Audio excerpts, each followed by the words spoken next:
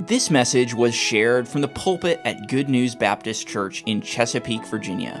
For more information, visit us online at goodnewsbaptist.org. I'm going to ask you to take your Bibles. We are not going to go straight to prayer tonight. I think after we spend some time in God's Word, you'll understand why we're changing things up a little bit this evening. But have your Bibles, and tonight we're going to finish up this series that we've been in, Biblical Protocols for Prayer. This final message on the biblical protocols of prayer ends a series that we began back in April. I hope these Wednesday nights have been a help to you. I stated at the outset that my desire here at Good News is that there be a culture of prayer that follows the teaching on prayer in the Scriptures and then models what the early church did in the book of Acts. I think I can say truthfully that I have seen more and more of this. I hunger to see it continue, where two believers will be talking about a situation, mention a prayer need, and then you'll just see them in the foyer, in the parking lot. They'll go to prayer. Let's pray. Let's pray right now. Or on the telephone. I close this series with mixed feelings. Why would I have mixed feelings? Well, first, while God continues to grow my own prayer life, I confess I have much work to do to have the consistent, spontaneous prayer life I know that God desires. So I'm confessing that to you and asking you to pray for me. I want to be consistent in my prayer life. Now, I have a prayer time every day, but it needs to be richer, deeper, and needs to be greater fellowship with my Lord. I have a working understanding of Jesus' model prayer, but I want to master these protocols for the Master.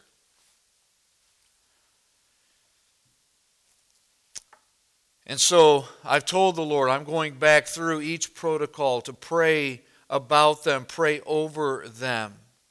I have my study notes, but I encourage you to go back and listen to these messages. I want to encourage you to also purchase this book, Approaching God's Throne, Biblical Protocols for Prayer by Harold Vaughn. I've quoted out of it. He has much in here that I didn't use. As I was studying each week, God sent my mind, my heart in other directions looking at these truths. But I would encourage you to go ahead and get that book. Use that as something to help stimulate and instruct your prayer life. Pray through each chapter for yourself. Now, our private prayer life is revealed in our public and corporate praying. The way we pray publicly, if we pray publicly, and by the way, I do think that there are some who don't pray publicly because they really don't have a prayer life privately. Now, you may be uncomfortable praying publicly, and I understand that. I'm not suggesting that that's the case with everyone, but if you're used to rich seasons of prayer and private fellowship with the Lord, public prayer is not going to be a difficulty for you, I don't think. Especially if you're just lost in the reality of what you're doing. The emphasis we place on corporate prayer also, what we do with praying with other believers, I think also reveals our own personal fellowship with God or lack thereof. It is telling what will draw a crowd at church and which services are better attended. Isn't that true? This is the first church that I've been in that didn't have a Christian school. You've never heard me complain about that. But it used to really bother me. We had a full sports program, good athletes, beautiful facilities, big gym. on Friday night, Renee will tell you, I'd sit in there and the place would be packed out. Then I'd go to the pulpit Sunday morning and think, where'd everybody go?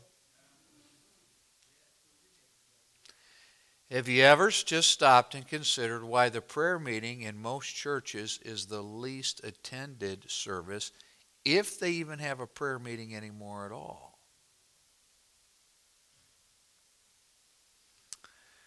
I like what Leonard Ravenhill said, and I'm going to qualify what he said, but I think it is telling. I've heard Dr. Jim Earls share a version of this as well, but Ravenhill said this: Sunday morning shows how popular the church is. Sunday night shows how popular the preacher is. Wednesday night shows how popular God is. Now, I believe those who attend all three services most often have the heart for God. And I stand behind that. I realize not everybody can come to every service, and there are health issues and work issues. I get all that, but those who strive to be at all the services, they're at the services as much as they can be. Those who won't miss a prayer meeting are revealing what they understand biblically about prayer and about fellowship with God.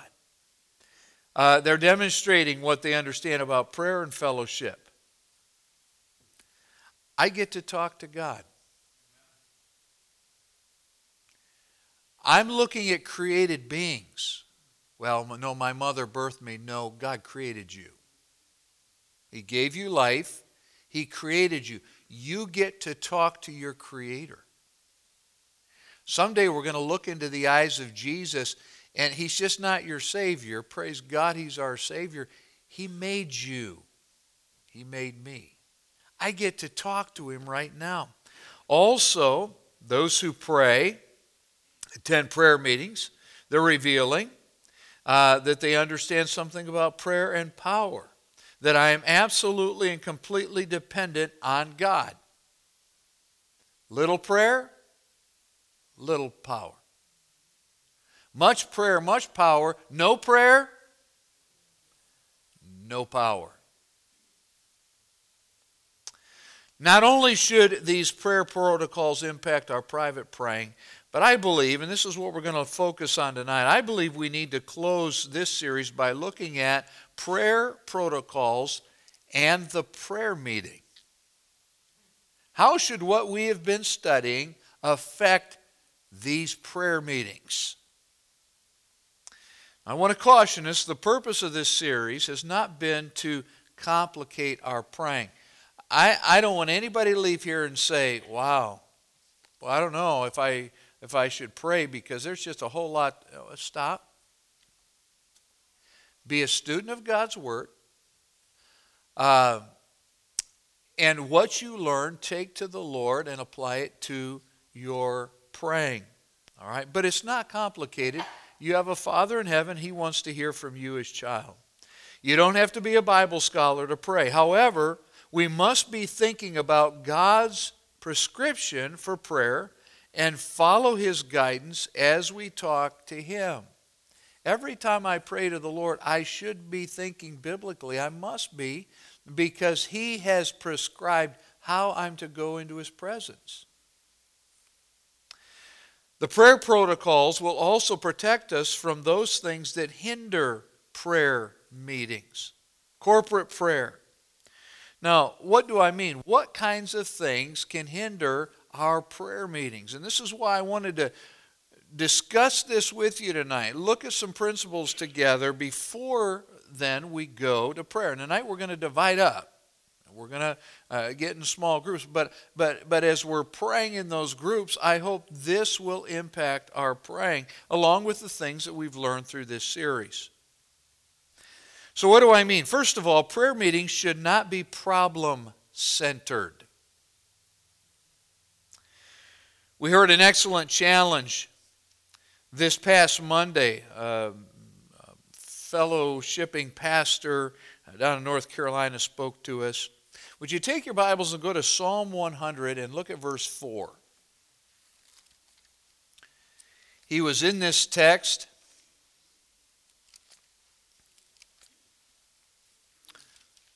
Psalm 100 and verse 4.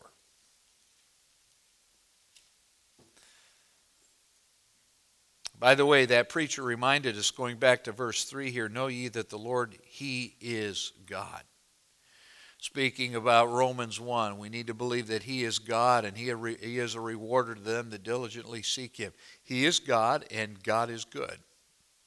But notice how we should enter into His gates. Verse 4, with thanksgiving, into His courts with praise, be thankful unto Him and bless His name. For the Lord is good. He's good. But the emphasis throughout the Psalms is, when you go into His presence, exalt God. Many prayer meetings are problem and people-centered and not God-centered. We've got to be careful not to fall into that trap here.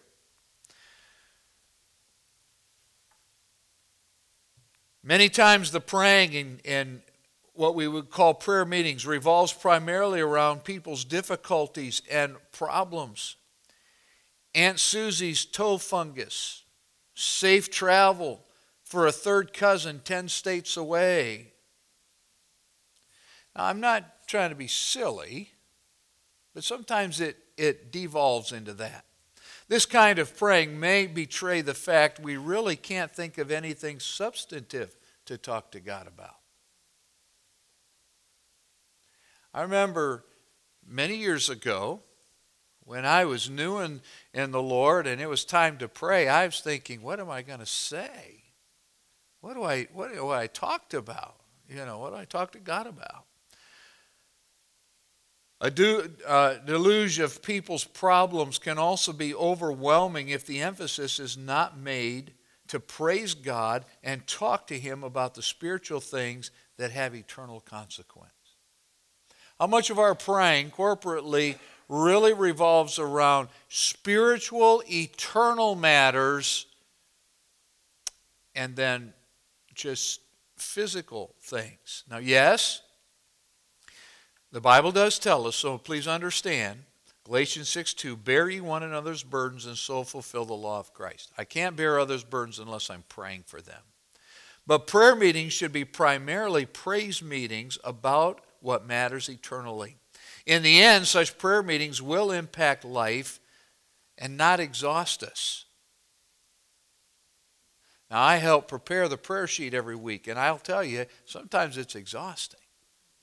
There's just so much to pray about, and we see God answer, and somebody gets well, and then somebody else has a great need. So I'm not suggesting we shouldn't pray about those things, but first of all, even before you get to those things, first exalt your God, talk about His greatness, and it will encourage you as you pray for those other things. So prayer meetings should not be problem-centered, people-centered. Secondly, prayer meetings should not be vague. James reminds us that we have not because we ask not. Imagine one of your children coming to you and asking. All right, so I mentioned Brother Foltz earlier. Imagine one of the Foltz children coming and saying, Dad, will you bless me? Dad, will you be there for me? Will you help me have a good day? Now, do we ever talk to our Father in heaven that way? How about this one? God help the missionaries. I'm glad we read these prayer letters because we're praying specifically. Lord, help the missionaries. How about this one? Lord, will you be with the missionaries? Do I even need to pray that? He said, in relation directly to the Great Commission, and behold, I will never leave you nor forsake you. I'm with you to the end of this age. Lord, be with the missionaries. I don't need to pray that. What do we really even mean when we say that? Instead, here's what we find in Scripture. The 222 prayers in the Bible are specific, pointed, dogmatic, urgent. Do you think the night that Peter, and we're coming up to this in the book of Acts, the night that Peter was in prison, and in light of what we just saw Sunday night, this time Peter is chained between two guards. We don't know who let this bunch out the last time, but he's not getting away this time. He's chained in there, and the Bible tells us that the saints are praying at the home of John Mark, his mother's home. Do you think they were saying, Lord, would you just be with Peter? Lord, comfort Peter. Lord, they just killed John. Peter's next. Lord, please, miraculously deliver Peter. They were urgent, they were specific, and they were human, because when the Lord did and he knocks on the doors, there's a ghost at the door. Okay, well, we all can relate with that, right? All right, but don't be vague. So our prayer meetings should not be problem-centered or vague. Here's a third truth to consider about our prayer meetings. Prayer meetings should not lack expectancy. Hebrews tells us that faith is the substance of things hoped for and the evidence of things not seen. Think about those two words, substance and evidence. You know what that is? That's tangible. Substance. Evidence. So I'm putting my faith not in something that's just out there. No. I'm standing on solid ground. God's Word. So I should pray with expectancy. Do you know when we pray in the will of God, we can expect substance, answers, based on the evidence that God has given us in His promises? When we pray, do we really expect answers? Do you expect answers? Or are you just hoping something will happen? I appreciate what Harold Vaughn said. We are commanded to pray, "Thy will be done," but these words should never be used as an escape clause to lessen the blow if nothing happens.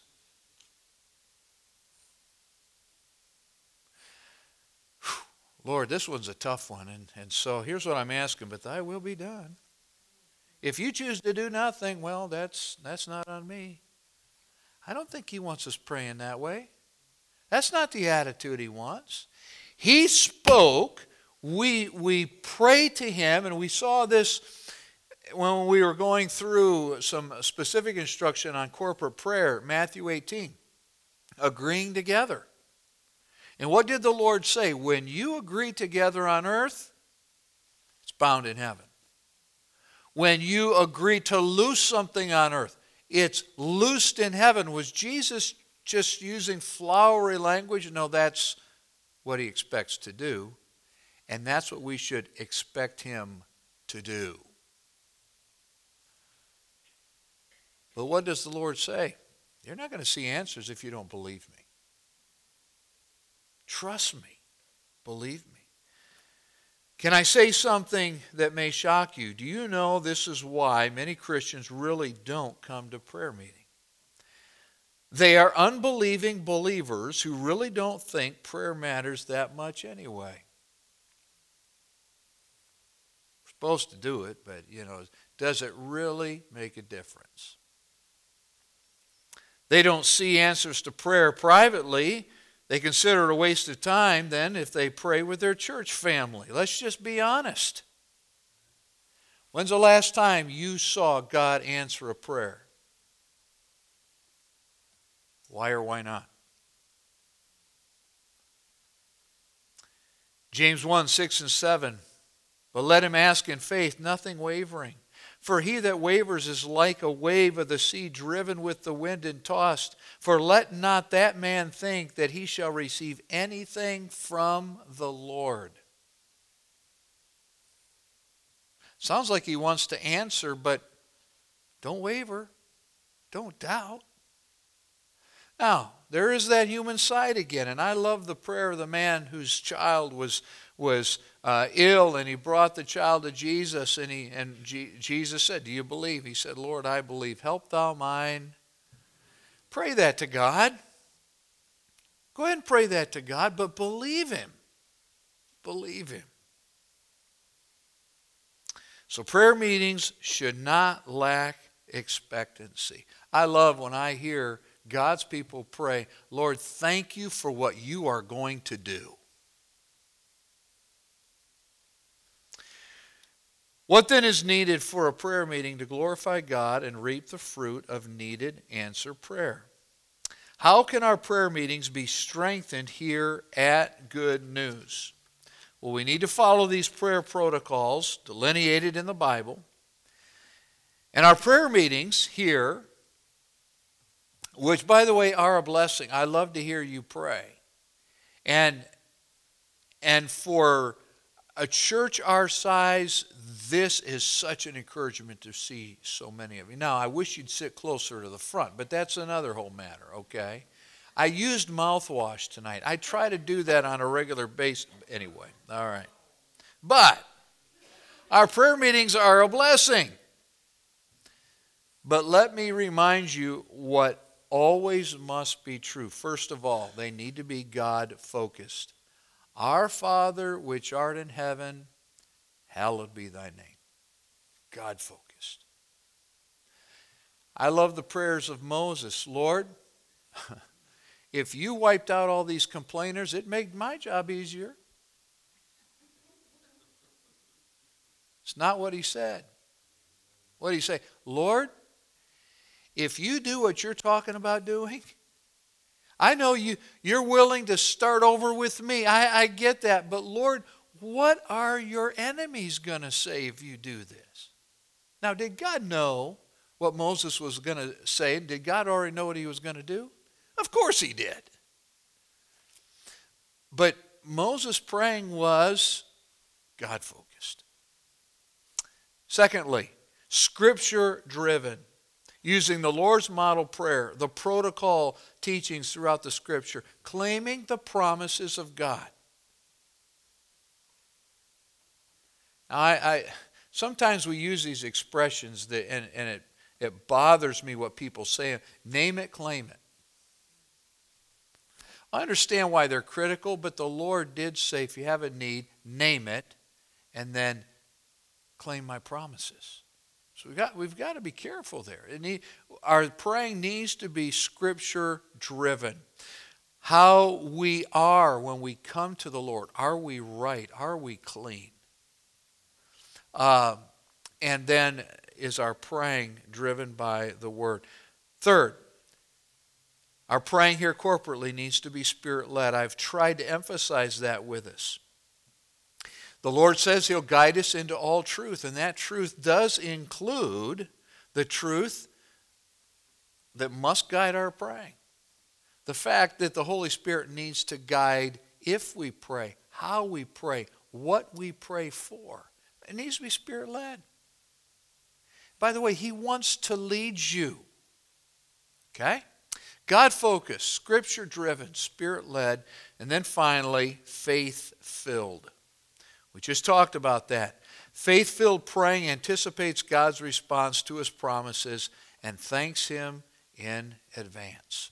All right, so let's close. United prayer makes a church, including this one, more like the church in Acts than hardly anything else I can think of. I want us to have a soul-winning church.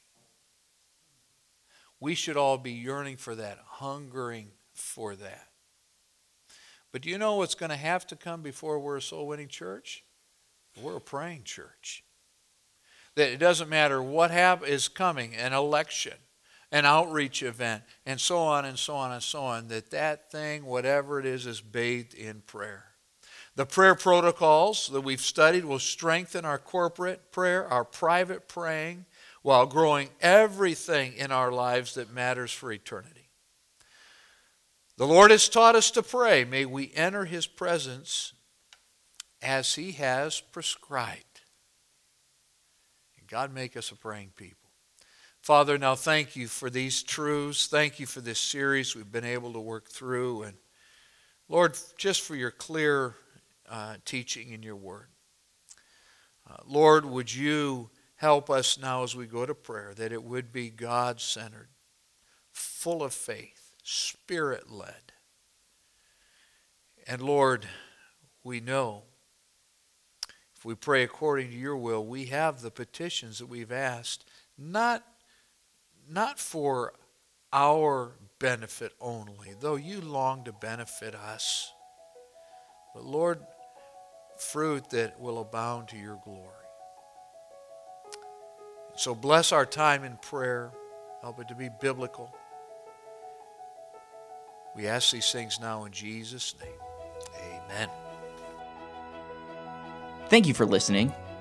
If you have questions about your relationship with God, or you would like to know more about the ministry of Good News Baptist Church, you can visit us online at goodnewsbaptist.org or call us at 757-488-3241. We trust your heart was challenged as you listened, and we want to encourage you to share this message with others. May the truth of God's Word be your guide as you strive to follow Christ and make Him known to others.